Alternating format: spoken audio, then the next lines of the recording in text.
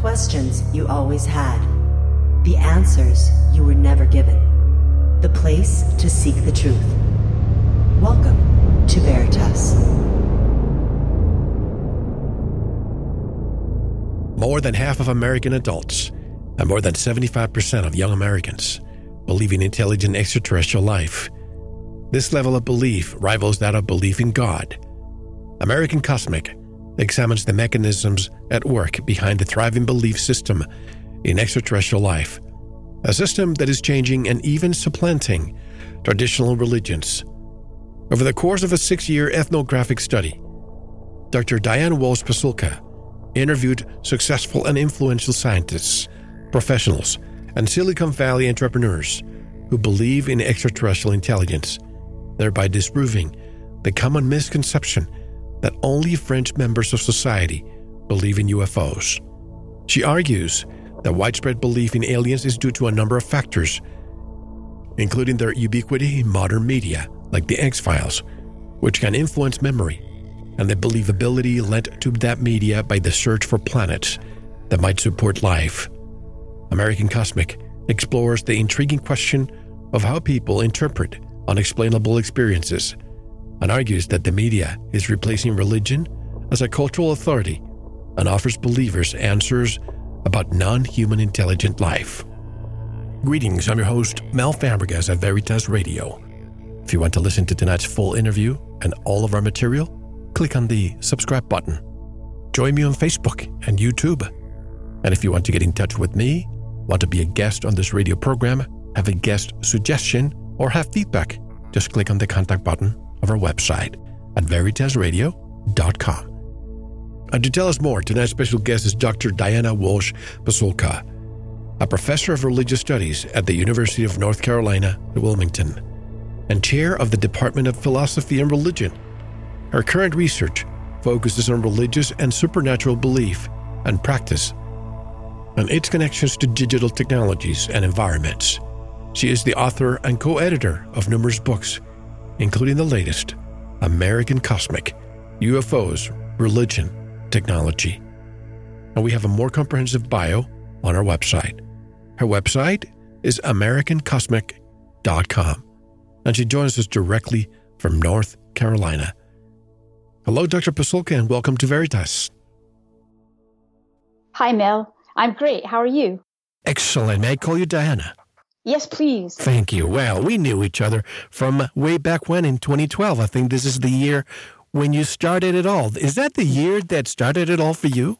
You know, it was the year that started it all. And I remember the conference we went to, and it was an amazing conference. And that was the year that really turned my research direction around and changed my mind about a lot of things and really kind of started me on this path.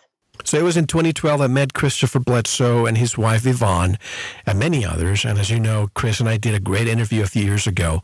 And anyone who hasn't listened, please, I highly suggest that you do. But I also met you at the same gathering, and you've been working on your book since then, American Cosmic.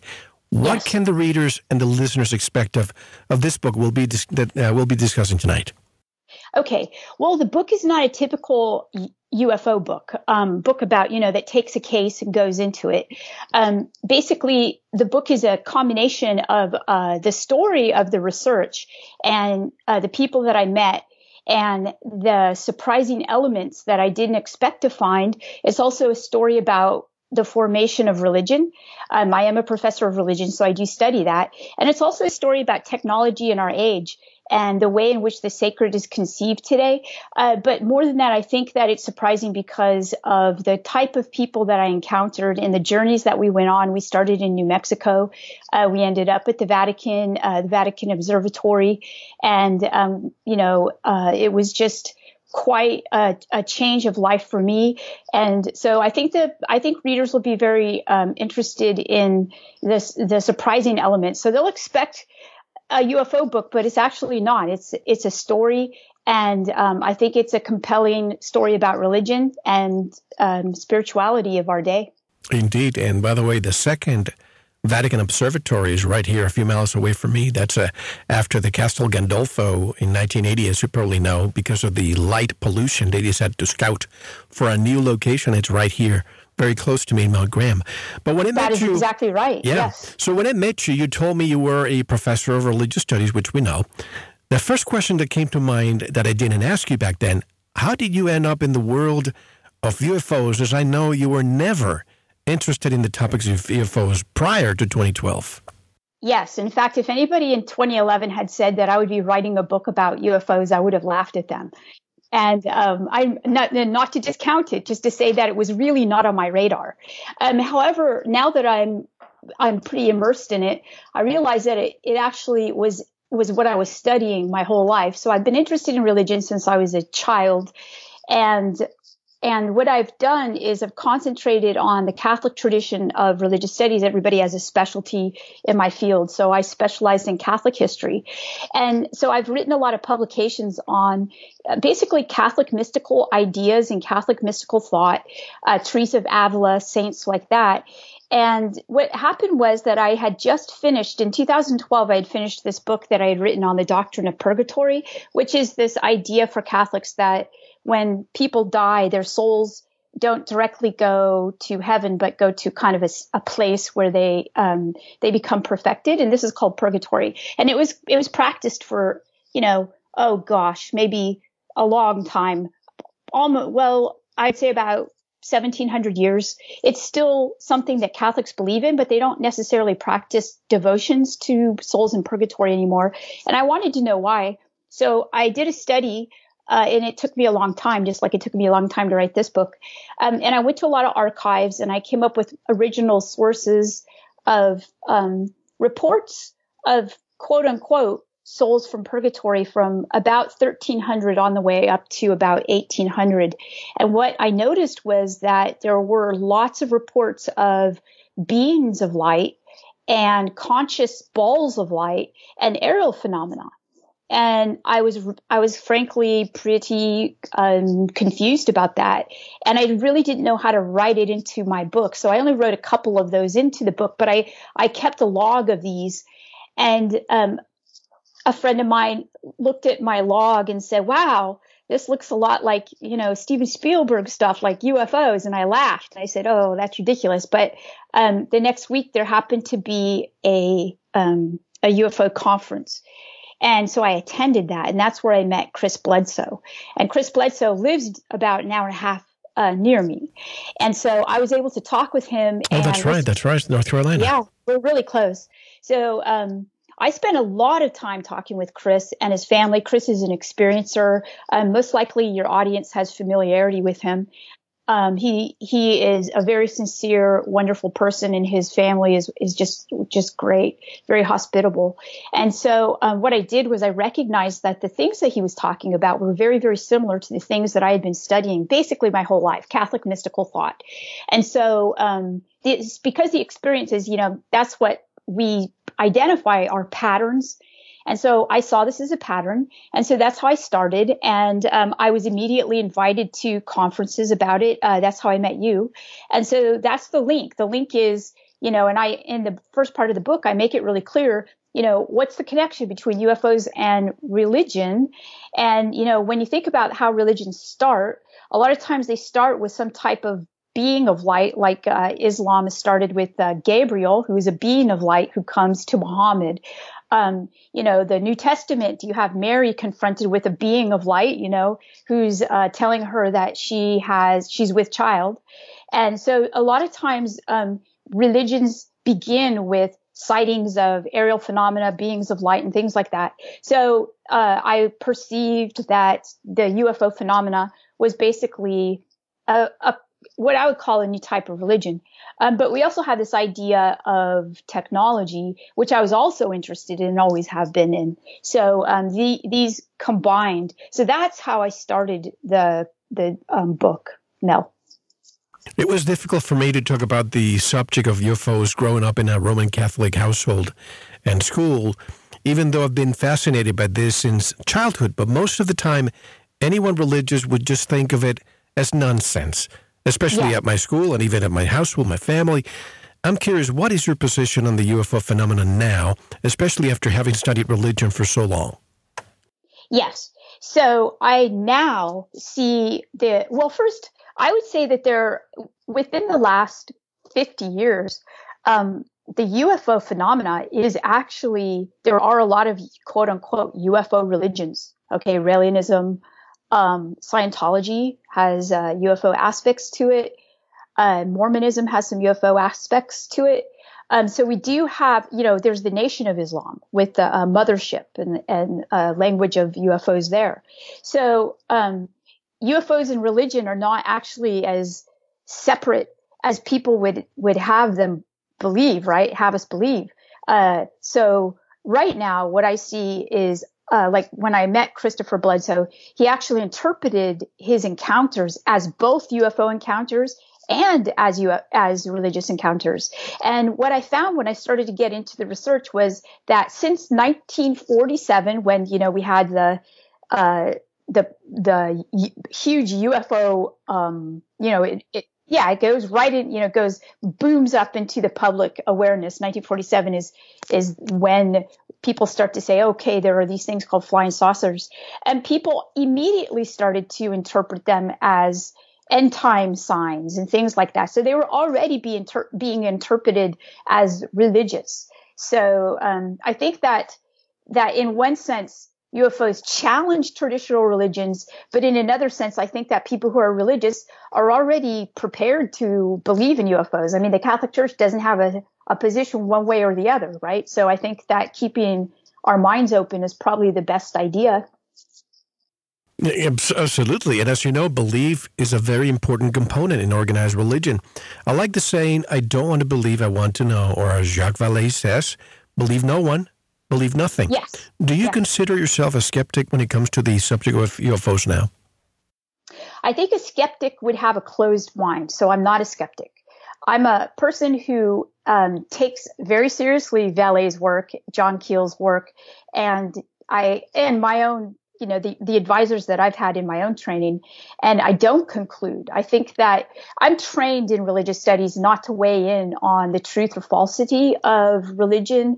That's something that philosophers can do, or people who are, religious or atheists can do. But people who study religion actually are trained to basically study it for its effects. We don't actually say, okay, yes, God is real or not real. We might have our personal opinion, but I went into the study of this book with the idea that I wasn't actually going to say yes or no. I was going to keep an open mind. And I have to say that there were stages of having my mind expanded, because I was working with people who were at the top of their field in science. And I'm coming from the humanities. And so that expanded my mind quite a bit and challenged me too, not just, as a person who is or is not religious, but as a person who is, has been trained in, to be, critical, skeptical, that type of thing. So I'm not skeptical. I mean, I am skeptical, but it's a type of skepticism that has an open mind. I'm open to the possibility.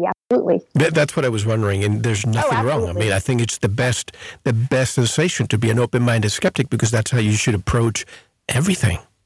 I think so too. So that would best describe me. Now, I'm just thinking of 2008, I believe it was, when the Vatican all of a sudden started really opening up about all of this. And I think, I forgot the person in the Vatican who said, E.T. is our brother. Remember that back in 2008? And then the TV series V came along. And I remember the first episode was when the first ships came along to the city. And a lot of people wondered how the Catholic Church would react, and the priests and the bishop were talking like, are they going to offer devotion to the ETs? Have you pondered this, if this scenario was ever to occur? Yes. So I happen to be Catholic, and I have a lot of friends who are Catholic, and I worked at the Vatican. And the thing about the Catholic Church is that because they're masters at having an open mind about things, right? Particularly about this type of thing, about things that they've had a long history of identifying what they would call heresies. And so I think they've learned their lesson, and they don't do that anymore. So they say, okay, UFOs. You mean Dark Ages? Yeah, exactly. The dark, what we call the Dark Ages and that type of thing, the Inquisition and that type of thing. Galileo. Okay, so there's a long history of saying no or saying this shouldn't be. And so I think that given that history, you've got people like Brother Guy Consolmagno, who's now the director of the Vatican Observatory, writing a book, basically with ET in the title of the book. And he's basically saying, okay, we've had this history, but I think that now it's okay for the Catholic Church to be okay. We are scientists. The Western scientific tradition has emerged out of this, European tradition. So, with respect to Catholics and the UFO phenomenon, I find a lot of Catholics are believers.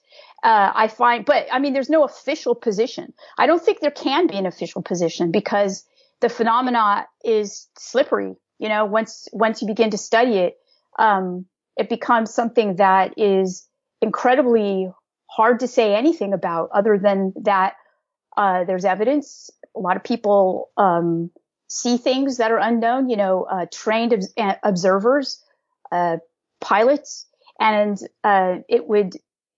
to say that it doesn't exist now, that's something that is ridiculous. But we say it exists, but we don't know what it is. Okay. So I think that a lot of the Catholics I know, some of the Catholics I know believe, some don't. Wasn't Pope, correct me if I'm wrong because you're the expert, wasn't it Pope Leo the 13th who realized that, well, we need to embrace a little bit of science here, folks? And it was in 1891 when they decided to build the Vatican Observatory to please some of the people who were more scientifically oriented. Oh, I think that the Catholic Church is, we live in the United States, and the United States is incredibly diverse. Well, I think that people have to think of the Catholic Church that way too. The Catholic Church is global. There are billions of practitioners of Catholicism, and within the hierarchy of the church as well, you have people who believe different things. So you've got to think of the Catholic Church a little bit like we think of the United States. There are a lot of different states. And we have a lot of different opinions. We may even vote politically different. Arizona votes differently than California or, Nevada. Oh, yeah, you have Opus Dei and you have the rest of them. Exactly. So, you have a lot of scientists that embrace science, in the Vatican. And then, you have people who resist certain things as well. So I think that, so you're correct that, the observatory is there to, it's not they don't have the strongest telescope in the world, but they're definitely there doing very legitimate work on the cosmos. They have a great meteorite collection, and they're, actively looking up at the skies in Arizona as well as in Castle Gandolfo. What about this? I guess people sometimes get confused with the name Lucifer of this observatory that's here in Mount Graham. But I believe that observatory belongs to another entity. Am I correct?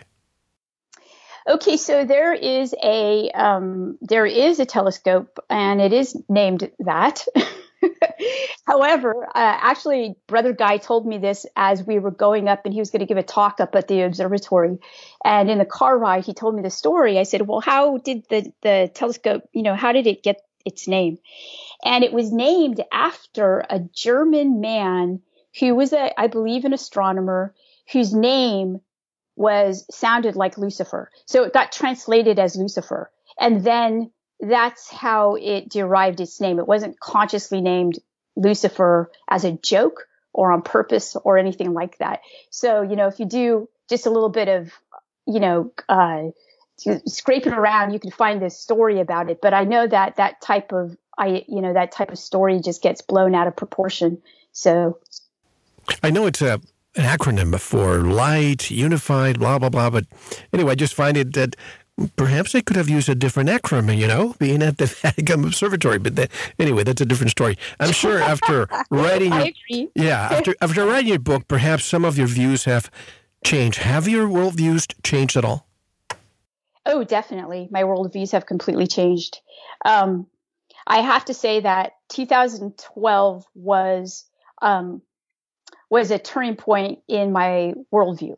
And it was a turning point because not only did I begin to understand that people were still having very intense experiences that they were interpreting as religious, because, if you look at the publications that I've done, most of them are historical. So I'm looking at people who've had very intense. Francis of Assisi, seeing an angel, this is in 1200. Teresa of Avila, seeing an angel, so this is hundreds of years ago. So I'm not actually dealing with people who today are seeing what they consider to be beings of light or angels or ETs. They have various ways of naming them. And so I'm meeting these people and I'm talking to them and they're telling me the truth. I mean, they are not lying. What they saw, I don't know, but I'm not, their lives have changed. And so this was very powerful for me. So I understood that in the midst of our world, that there is a very, very thriving, what I call religiosity, and that a lot of it is based on encounters that people are having today with beings and ships and things like that, and that they have various interpretations of them, almost like denominations. And so this was quite interesting for me. And I guess the most important change for me occurred when I was interviewing people. So the conference we went to, I interviewed a lot of people who are people that are called experiencers, people who experience sightings of UFOs, or they experience beings that they think are related to UFOs. We call them experiencers. Christopher Bledsoe is an experiencer. So as I studied the experiencers, or was hung out with them, that's what ethnographers do. They go into the community and they become a part of it, and they listen and they sit with people and have food with them and just listen. And I met a group of people that were what I later came to be called the meta experiencers. And these were scientists. And some of these scientists were actually experiencers, but some of them were not.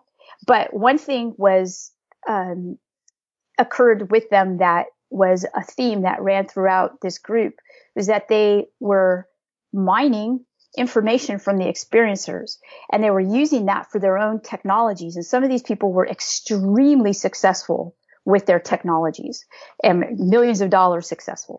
So I thought, wow, now that really changes how I think about this, because when I was doing Catholic history, that wasn't happening. So this was another level of understanding this type of religiosity, and really what kind of connected it with technology for me. And then that's when I began to read every book Jacques Vallée ever wrote, starting with Passport to Magonia, sorry. And then, going on to the rest, and meeting him and talking with him and learning about, within the field of ufology, which is the field of people who study UFOs, usually, a lot of them are non-scientists. There's a dichotomy, and the dichotomy is this: it's that either it's mystical and it's religious and spiritual, or it's completely nuts and bolts. And we have to actually, get rid of all the religion and just study the parts, if we can find them, and study how the craft work, if we can find a craft or something like that. And so this dichotomy, Jacques doesn't actually embody this dichotomy, because once you start to study the people who, if you were to take the nuts and bolts people, the people who believe they actually have, parts of craft or whatever, and they're studying it, these people are extremely spiritual.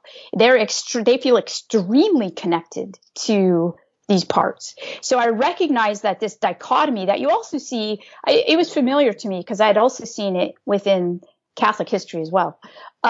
So you've got, this dichotomous framing of the whole UFO phenomena, but with people like Jacques, you don't get that.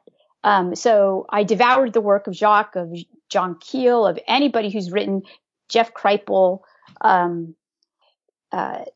Deborah Battaglia, people who are writing about the UFO phenomenon within the last 30 years.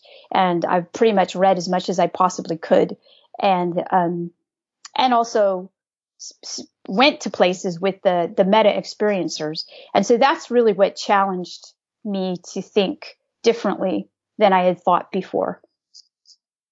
to that conference, or the conference that most people don't think that even happened.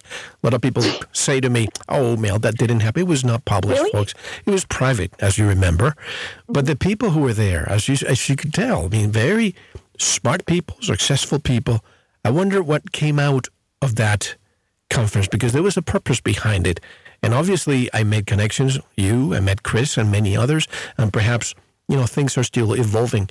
But in the preface of your book, it's about Dr. Jacques Vallée. Most of our listeners know who he is. Tell us about your involvement with him. Yes.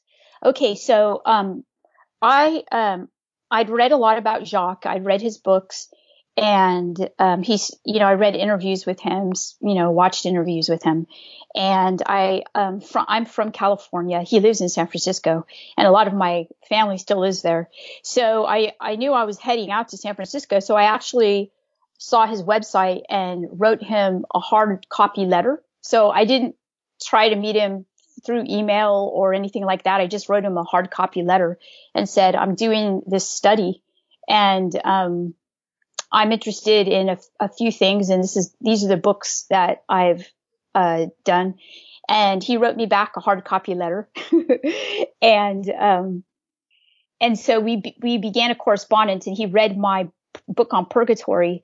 And I read, so we were able to talk about my list of aerial phenomena. He was actually writing Wonders in the Sky, which was another book, kind of like Magonia, where he basically talks about, I think prior to 1850, like aerial phenomena prior to 1850. So he was doing a lot of really scholarly historical work. And we met at a conference, and then we began to work together. And he is an incredible researcher. He still researches. He just is. A lot of people wonder where he's at. Well, he's not. He doesn't do the social media thing. So he's a still active researcher. He's still immersed in all the study that he was before. He's still brilliant. If I would take every opportunity to hear him speak about the phenomena, he knows so much about it. And that's what I found out too, Mel, was that a lot of the people who I found that knew the most about the phenomena were a quote unquote invisible. Not that Jacques is invisible, but he's somewhat invisible now, right? He's hard to get a hold of. He'll be at a conference here, but you'll never know it. And, but a lot of the people who are doing the work in it now, they're not on social media. A lot of them actually do get wiped off the internet. They, you don't know who they are. We're not going to know who they are. I've been invited to speak at a conference next year, and usually I don't do conferences or speak at all. I'm just an interviewer. But the fact that he will be at this specific conference, I'm not going to name names yet, is motivating me to be there, perhaps. Yes, I would go. Now, let me go back to the Chris Bledsoe story for a moment. I'm curious, how has his experience and that of his family helped with your research? Yes, so Chris and I actually know each other very well.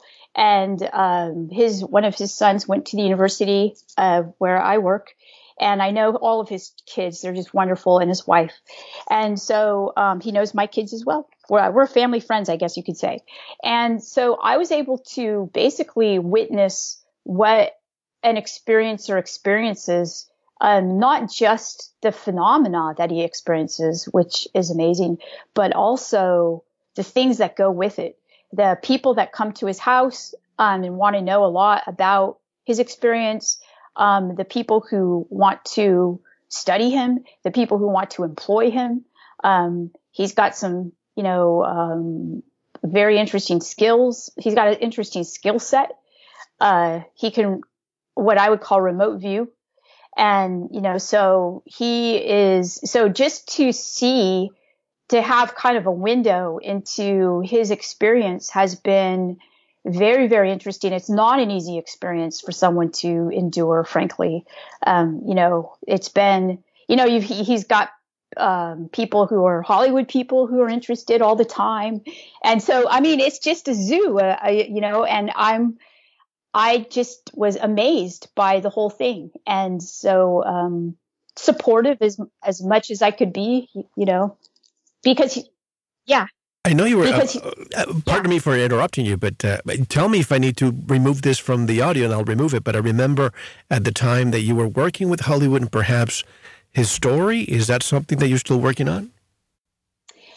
Okay, so that it may still be happening. I actually don't know at the moment. I do know that Chris, and I think you could keep this on. I do know that the people who are have been working with Chris and me are interested in the topic. Most likely, they're experiencers as well, and they find it a fascinating topic, and they'd like to see it on the big screen or on TV or something like that. And they want it done in a way that, in the introduction to my book, I basically say, when Jacques helped Steven Spielberg with Close Encounters, Jacques said, why don't you do the actual phenomena? It might not be extraterrestrial. We don't know what it is. And Steven Spielberg said, the audience wants the ET, right? And I said, I think that the new people that are coming along, they want to actually represent the phenomena, as it is experienced. I'm glad he said that.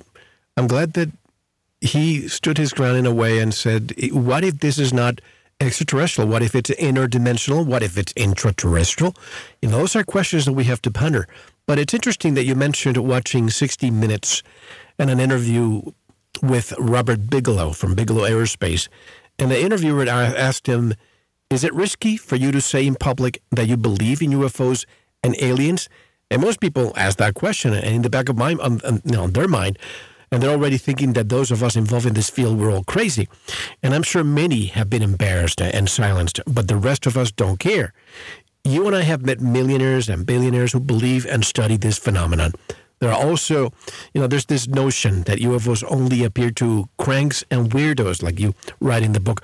Why do you think there is this lie that belief in UFOs is associated with those on the fringe, cranks and weirdos, as the late Stephen Hawking once said? Yes. So I said that first off so that people who would read the book would know my position was pretty strong, that this is not fringe. And I think that part of this is the fallout. So we have declassified documents that show that there was a program that basically tried to discredit, the idea that there were UFOs, and for whatever reason, national security or whatnot. I mean, most likely legitimate reasons. But this was a successful program, and this continues today. So if you look at, say, the National Institute of Science, you'll see that UFOs is right there with belief in ghosts and paranormal and astrology and things like that. Well, it's kind of interesting because a lot of people who are ufologists that I know would never look at their horoscopes, right? So they would never, so they don't believe in ghosts. So the UFO mythos, I think, has now, Mel, I think that you and I are seeing it, in our lifetime, it's changing. So it's gone from something that was completely, you had to kind of turn embarrassed and red when people talked about it. And now I think that young people, they don't care. A lot of, when I actually did a survey, I used to do a survey of my students, and about 88% believed in one way in intelligent life that was non-human, outside of Earth, non-Earth intelligent life, that was not that weren't animals as well. So I think that we're seeing a change. I can see how UFOs and religion may share a link, but what is the connection between religion and technology? Okay, well, I think that there's an old myth, and it's the myth of Prometheus. And technology is something that, in fact, there was I was with a student yesterday, and it was a fairly young student. In my university, we have early college students, and this was a 13-year-old. And he asked me, he said, Dr. Pasulka, is the tablet satanic? Is it from Satan? And I looked at him and I thought, what? I said, who told you that? And he said, well, I just want to know. And so I said, listen, I said, in every age, I said, even 4,000 years ago, even 2,000 years ago, people thought new technologies were somehow given to us by by non-human intelligent beings. And sometimes those beings are evil and sometimes those beings are good. So you've got this old myth of Prometheus, and Prometheus is, this titan who is able to steal fire from the gods and give it to the humans. And then he's completely, punished for doing this in a most horrific way, right? His liver is eaten out every day. So the gods punish him for doing that. So, there's this idea that that technology is somehow associated with, it's mystical. And in fact, if you look at a lot of the language that we use for technology, we have the demon in your computer that helps you to find things, and the wizard and stuff like that. It's mystical language. And so technology has long had this kind of mystical aura. We don't even know how a cell phone works, you and I. So I know some people do, but I sure don't. Our computers, it's like they mystically turn on when we want them to. So there is also this idea that now we have the beings that are coming, they have advanced technology because we can't figure their technology out. Well, this is the old myth, right, of Prometheus. There's this technology. It's non-human. We don't know what it is, but the beings must be advanced because their technology is doing things that our technology could never do. So that's how technology gets figured into it. Plus, we are living in an unprecedented time. So, during graduate school, I was in California during the .com boom, and everywhere was technology. In fact, I didn't go to graduate school for a long time because I could easily get a job doing just the slightest. This is in the late 90s, the slightest thing that had to do with technology, and I'd make a ton of money doing it.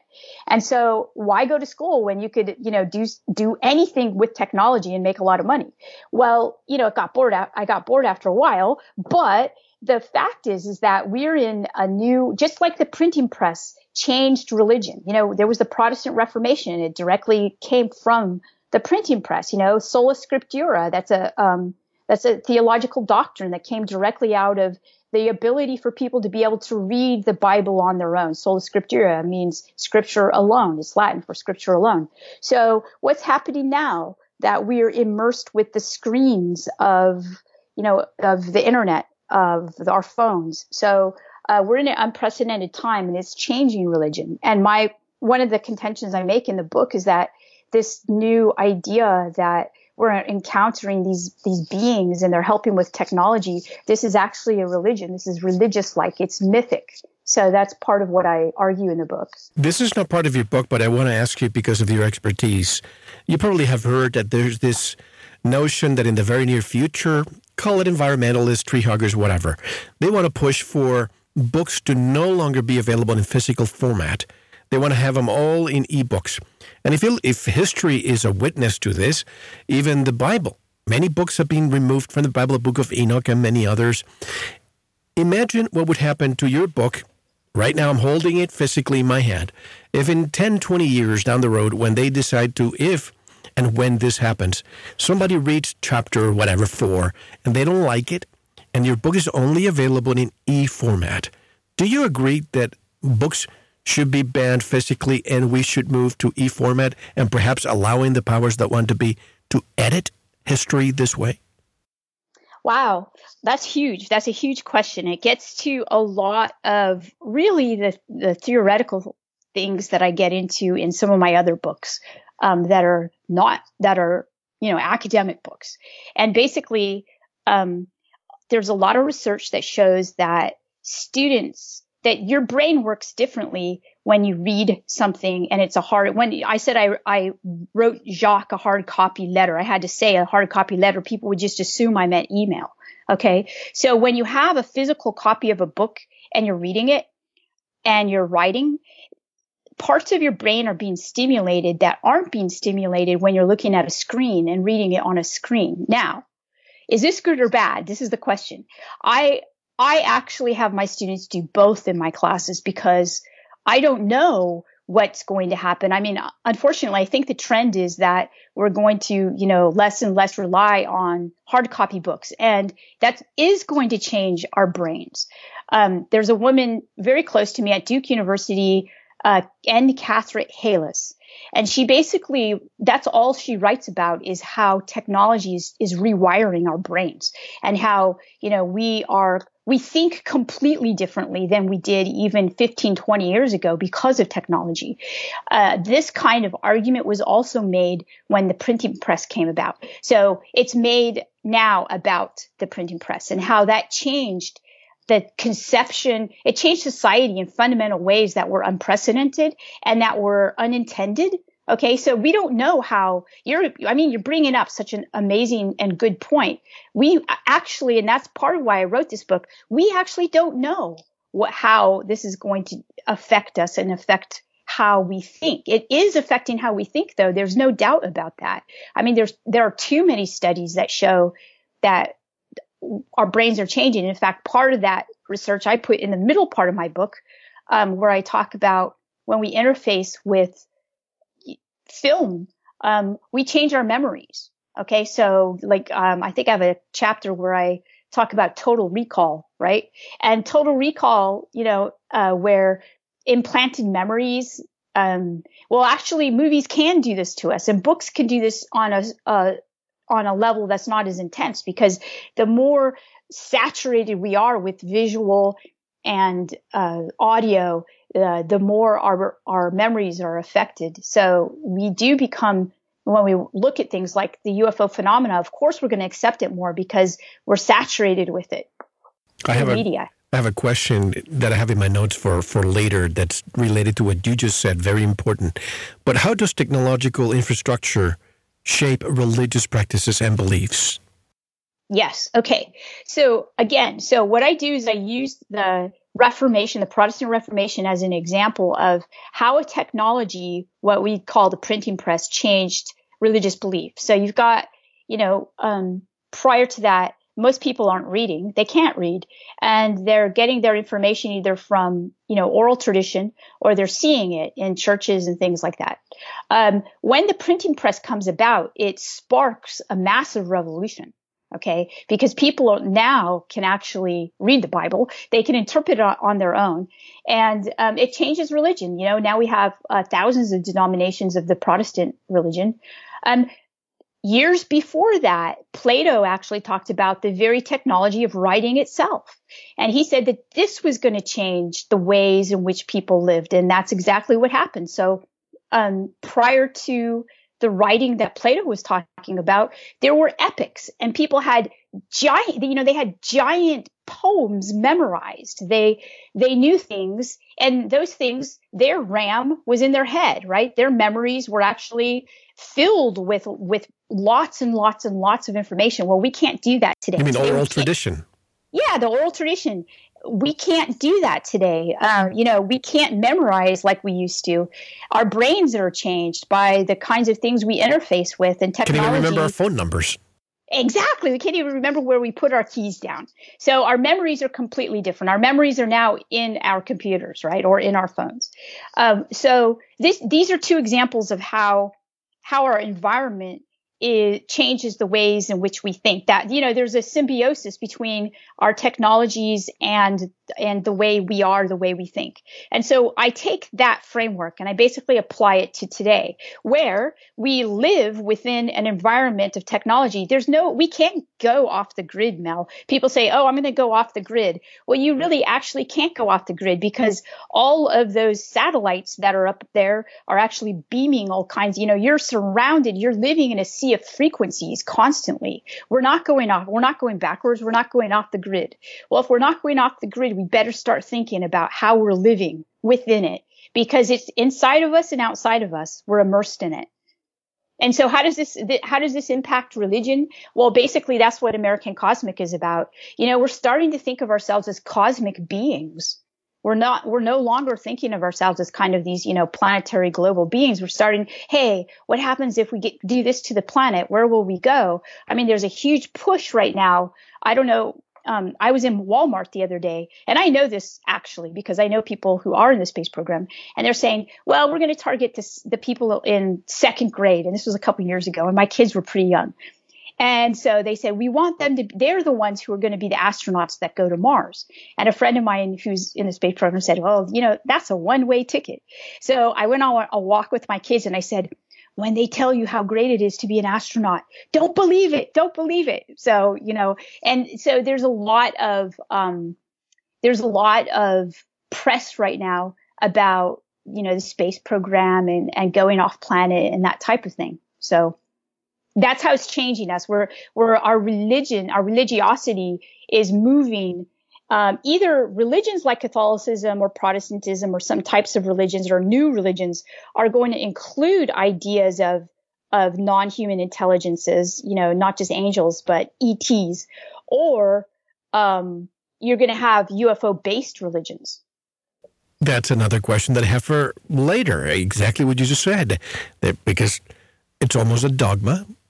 A lot of people, I'm just going to say it right now. I'm just thinking, I don't have the question in front of me, but I'm thinking that a lot of people who look back at famous contactees from the past, from the 1950s, let me pick up a few of them, where they almost come down as if they were a messiah, and they impart upon their flock, quote unquote, a message of hope and so on, almost very similar to the work of Jesus Christ.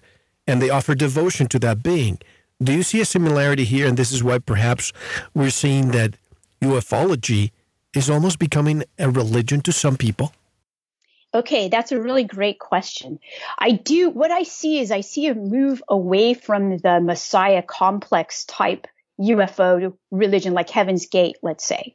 And thank goodness. And the reason I see this is because we have, technology has a democratic function.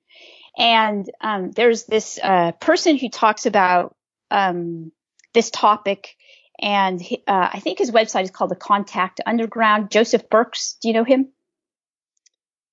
Yeah, he's really interesting. I've interviewed him twice, and he's fascinating. And he's got the idea, I think, and he may not know this, but I believe that it's because of now a lot of people are having contact, and they have this contact, and then they're able to go into communities like Facebook groups and such, and they're able to talk with each other. So there's this democratizing impetus here that you don't get with the more Messiah type 1980s, 1950s, 1960s, 70s, around the 80s. And now you have more of where lots and lots of people have it. So if lots and lots of people, there is no Messiah. There is no one person. Oh, this is the person. Let's go to him or her. They're the ones who know. Well, no, I mean, all kinds of people are. And so I find that to be I actually think that that's a direct result of the technology that we use. A lot of people, especially those in academia, go through what the late Dr. John Mack called an epistemological shock. Yes. And shock to the fundamental understanding of the world and the universe. Did you go through this? Oh, yes. I'm still going through it, Mel. So I went through this in 2012, right when I met you. And then it was very intense for a year, and I didn't know quite, really, I felt like everything I'd thought before was completely wrong. And then I rethought it and thought, wait a minute, it's just that what I thought had been kind of like dead, which was religion, is actually alive. And it's alive in this new way, and it has this new, the venue is different. It's now technological. We've got technology to kind of convey it. And I still go through it because I still know lots of people who work with, what they consider to be the phenomena. And these are people that I respect a lot. And since I respect them a lot, I value what they believe, and I can't help but be impacted by what they believe. So yes, I still go through the shock. I'm still going through the shock. You say that you feel as if you've been studying this phenomenon your whole life, but you didn't call it UFO research. You called it religious studies. Can you explain? Yes. Once I recognized that people were having these real experiences of what, they interpret it in various ways. Like Chris Bledsoe, let's take him, for example, they're funny looking angels is what he called them. Right. So, once I recognized that, I went back and I reread a lot of the sources that I had studied as a younger academic, and a graduate student. So I looked at Teresa of Avila, who is a saint, now and a doctor of the church. And she had this, she was a 16th century, nun, and she went through basically looks very similar to an experience that Chris Bledsoe had. So she already knew what, she's Catholic. So she had an idea because of tradition of what angels were supposed to be like. And she basically, I reread that source, the original source, and there's a statue of her in Rome having this experience. And it's a statue by Bernini, and it's famous. And it shows Teresa in ecstasy and this little cherubic angel next to her with a dart, right? Kind of like an arrow or dart. And so I decided I was going to reread that original source in her diary, which I did. And it's fascinating because if you reread it, it doesn't actually look like the Bernini statue. It looks incredibly different. And she's very conflicted about it. She says, well, this was a morning, and I was just about to go into prayer, and I noticed down on the left of me, I noticed a little fiery being, and it was not very tall. It was short. It was maybe about 3 feet tall, and I didn't know what it was, but I guess it's an angel. So she wasn't even sure what to call it. So she called it an angel, and then it took out this dart, and it examined her, I guess, or, it put the arrow in her. And, she said that it was both pain and simultaneously a wonderful feeling. And it was quite an experience for her, and it changed her life. And she also said this about it. She said that the angels that she previously would have seen were all in her mind, kind of imaginary, but this one was actually real. So there were a lot of things to that. That's when I started to recognize. I looked at Catholic history again, and I had this long list of strange things that I had found on my own, and so I thought, wow, that's when I started to really enjoy Jacques Vallée's work, because he also did the same thing in 1968. So he's ahead of the game, way ahead of the game. Here he is in, I think, like the equivalent of the French National Archive, and he's using his skills, Greek and Latin, and he's looking through a lot of historical texts, coming up with aerial phenomena as well. So that's when I recognized that what I had been doing was basically what Jacques had been doing, and I called it religious studies. Speaking of Saint Teresa, those of us who grew up religious remember all the stories about miracles, spontaneous healings, apparitions. Yes. I went to a Catholic school named Saint Teresa, same one.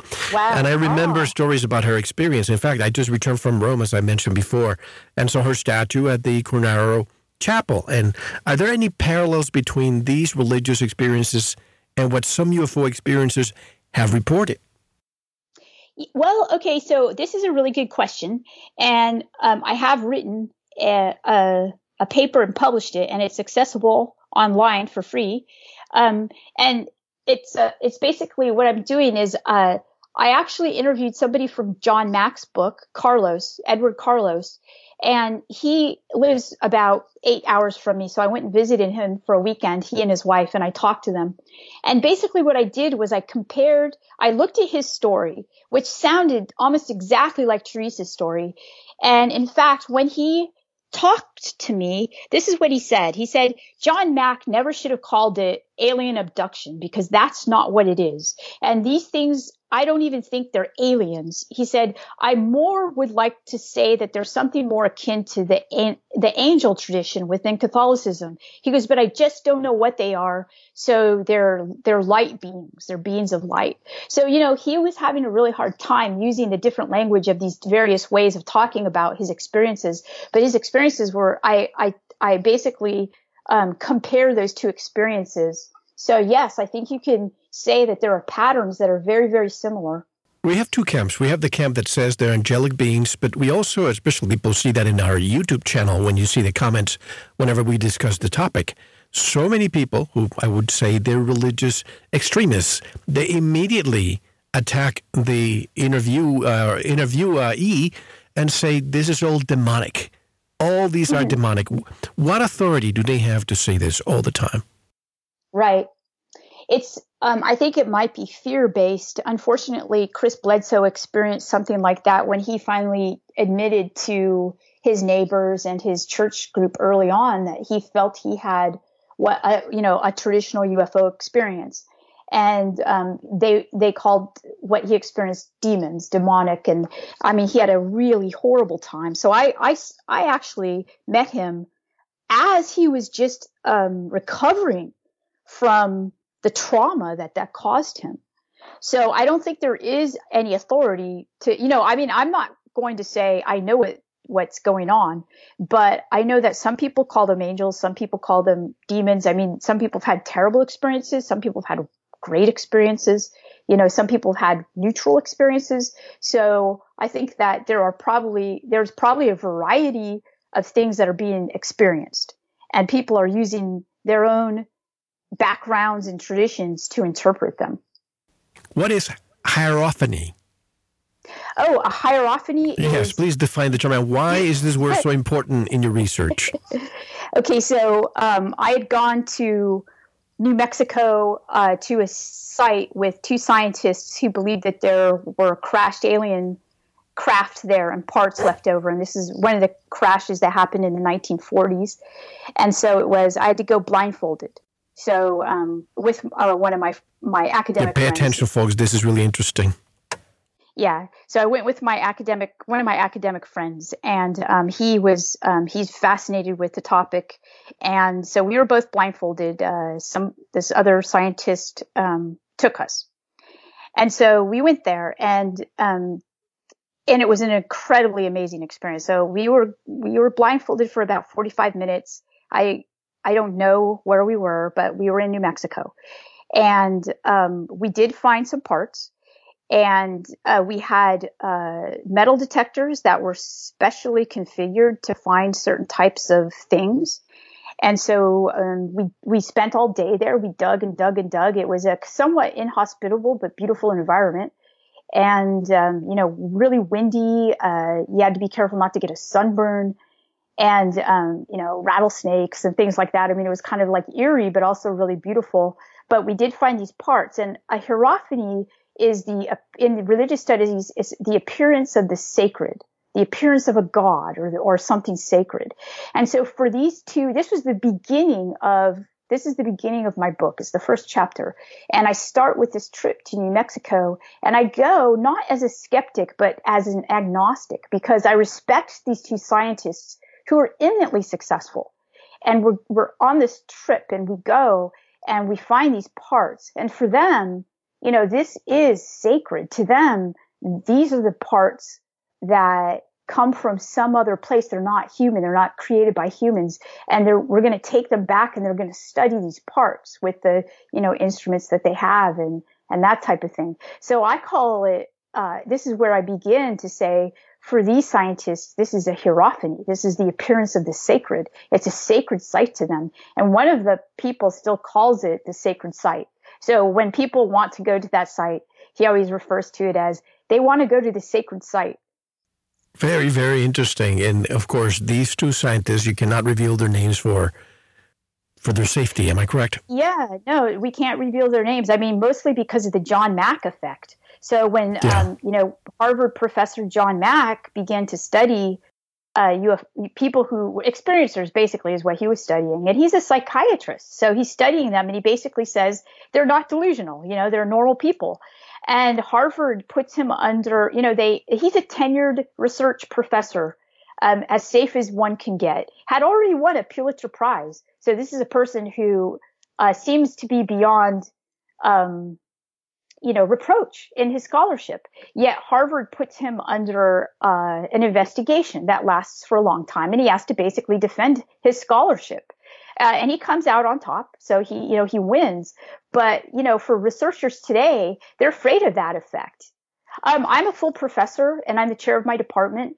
And I didn't undertake this as an assistant professor, I didn't undertake it really until I knew that my full professorship was coming up and that I felt pretty safe. I had a lot of publications, so I had stellar records. So I felt safe enough to do it. But I would not suggest a young academic get involved in this study because of the John Mack effect. It's sad. It takes a toll on your academic reputation. Well, that's the primary effect. The secondary effect is that he died in very mysterious circumstances. And I believe during our conference, Dr. Leo Sprinkle was there too. And he suffered the same consequences. He was told to leave the university he used to teach at because on his free time, he was helping experiencers. On his free time, not even part of the curriculum. It's scary. Yeah. Absolutely. Now, let's discuss your journey to the desert once again.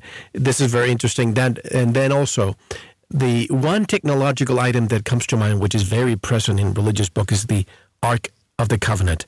Would you agree? Yes, absolutely. Huge.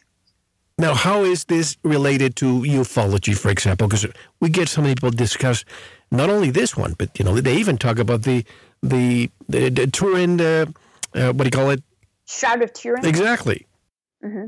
Yeah, I mean, these are very okay. So, in my conclusion, I start by talking about the artifacts that we find, and so I go through kind of talking about them. Then I in the middle parts of the book, I actually get into talking about the technology and how that's impacting how we believe, and then I go back to the artifacts. And I go back to the artifact because what I want to say is that there have been throughout religion, throughout religious history, you have relics and you have, you have physical objects that people ascribe miraculous attributes to. Okay. And so what's then this difference between this artifact here that's found at the quote unquote sacred site and something like the Shroud of Turin, which by the way is quite mysterious. You've got the image of a man on the shroud that appears to be made with technology that couldn't have existed when it's carbon dated to. So, I mean, it's quite mysterious. So we do have mysterious objects. Like a scan. Yeah, like a scan. I mean, wow, how did they do that, right? That's quite a forgery there. So we've got mysterious objects. And, if they're associated with religion, we generally discount them. Scientists discount them. They say, they're religious objects. But actually, why don't we just study them and like explore their mystery? The reason I like these scientists that I've been, associated with is because first, they are at the top of their field. I mean, they're at the top of their field and they're not afraid to study this. And I'll tell you why they're not afraid, because they know that data that is mysterious is data that's going to lead us in progress, right? If it's mysterious, why run away from it? Why repeat that, because those are key words, what you just said. Yes. Okay. So data that doesn't fit is the data we really have to explore. So the mysterious shouldn't scare us. We should actually try to study it and identify it, because this is going to lead us in scientific progress. Otherwise, we become a stagnant society. Exactly. So one of the scientists, the person who I talk about in chapter 2 is James. And I go back to James at the end, in the conclusion. And I love something that he said. He said, when I teach my graduate students, a lot of times what they're trying to do is they're trying to make the data fit their hypothesis. And it doesn't fit. And they try to then make it go away, make it disappear. He goes, but what I do is I go back to them and I say, what's that? And they say, oh yeah, I don't know what that is. Maybe we should just ignore it. And he says, ignore it at your peril, because that is your PhD dissertation. That is what will get you in, a job right there, because that is what you have to explore. And the reason that is there is because it somehow fits. You just haven't found the puzzle piece yet. So we have to hold it right there so I can break the episode into two. But before we break, I want to just ask you something, and then you'll tell me on the other side. I'm very interested to know about Tyler D. Obviously, you cannot tell me his full name for obvious reasons. You first met him, virtually, and then you met him in person. And also, Tyler said he had a specific protocol for connecting with off-planet intelligence. It was a physical and mental protocol. I want you to explain how it works, and if you witnessed it. And also, when you went to the Vatican, you went to the secret archives. You were there with Tyler, am I correct? Yes. So you'll tell me on the other side, folks. You cannot miss part 2. But how can people buy the book, American Cosmic UFOs, Religion, Technology? So we can buy the book there's actually, Mel, I'll give you, after this talk, a 30% discount for your audience. There's a code they can use if they buy it at the Oxford University Press website, and I'll give you that link. Oh, do you have that code so you can verbally tell them, or do you want me to include it as a link on our website? I can actually get that code for you. Let's see, it is on my computer, so let me pull it up. It's got 2 release dates, strangely, and I'm pretty sure it's because of Amazon. So it's got, the first release date is January 2nd with Oxford University Press, and this is the only website they can use the code at. And then it's going to be released February 1st on Amazon. And there's already a lot of reviews coming out about it from professional reviewers, and also I guess the Amazon has professional reviewers too, and they've been reviewing it, but we can't, normal people like us can't go in and review it yet. Of course, and I'll hold this interview probably so that it can coincide with the release at the time. Oh, great, okay. Excellent. And your website is? AmericanCosmic.com. Folks, don't go anywhere. I'm here with Dr. Diana Walsh Pasulka. A pleasure to have her on, because this is a perspective that I'm always interested in, and not that many people can cover this subject with the seriousness and professionalism and intellect that Dr. Pasulka can. This is Mel Fabregas. You're listening to Veritas. We'll be right back. Thank you for listening to the first part of this very important Veritas interview. To listen to the rest and all of our material, proceed to the members section or subscribe at veritasradio.com. Don't forget to visit the Veritas store for MMS, hemp oil, pure organic sulfur, and other great products. Thank you.